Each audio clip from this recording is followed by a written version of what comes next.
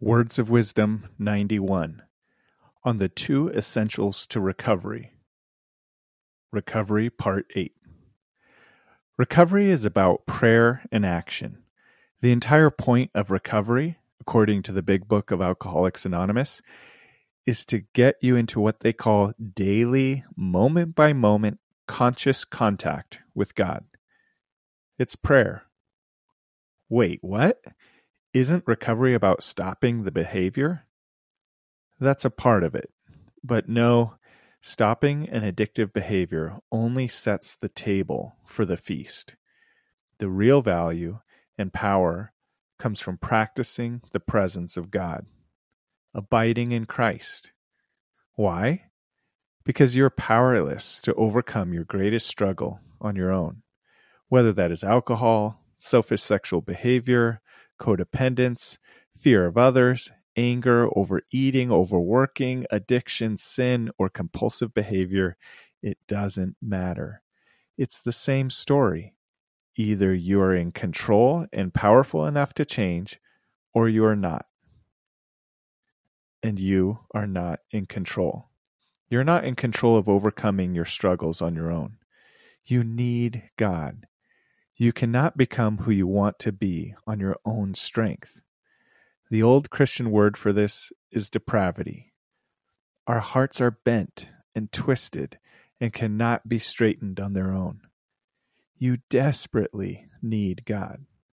The purpose of the Christian life, the purpose of recovery, is prayer, loving union. But it's more than becoming a monk so that you can pray constantly without distraction. Real prayer leads to virtuous action, character, serving others, sacrificing so someone else can benefit.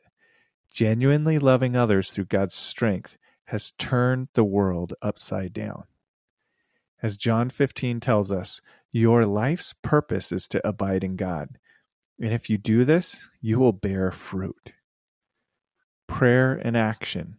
Seeking God's will in the moment so you can act on it immediately. This is recovery. This is what it means to be a Christian, a follower of the way. Pray because you desperately need God. You need Him to guide you each step of the way. Not taking action out of religious guilt or because you should, or so you can earn salvation. Take loving action. God alone is the most beautiful. God alone is good. God alone knows what is best for you. Take courageous action to advance God's loving kingdom, not your small ambition. Listen to the Spirit and respond in obedience. Aim to do this every moment. That's it.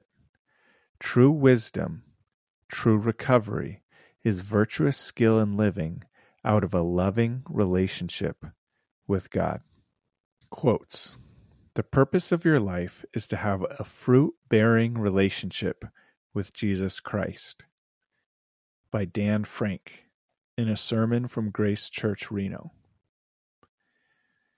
That we need only to recognize God intimately present with us, to address ourselves to Him every moment, that we may beg His assistance for knowing His will in things doubtful, and for rightly performing those which we plainly see He requires of us, offering them to Him before we do them, and giving Him thanks when we have done. By Brother Lawrence, The Practice of the Presence of God. My beloved is the most beautiful among thousands and thousands. By Worship Mob, the song Yeshua.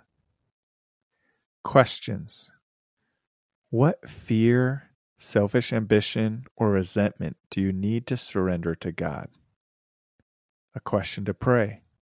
How can I serve you? How is God leading you? Use these questions as journal prompts and prayers this week. End note. Pray because you can't. Act because you can. Live wisely. Josh.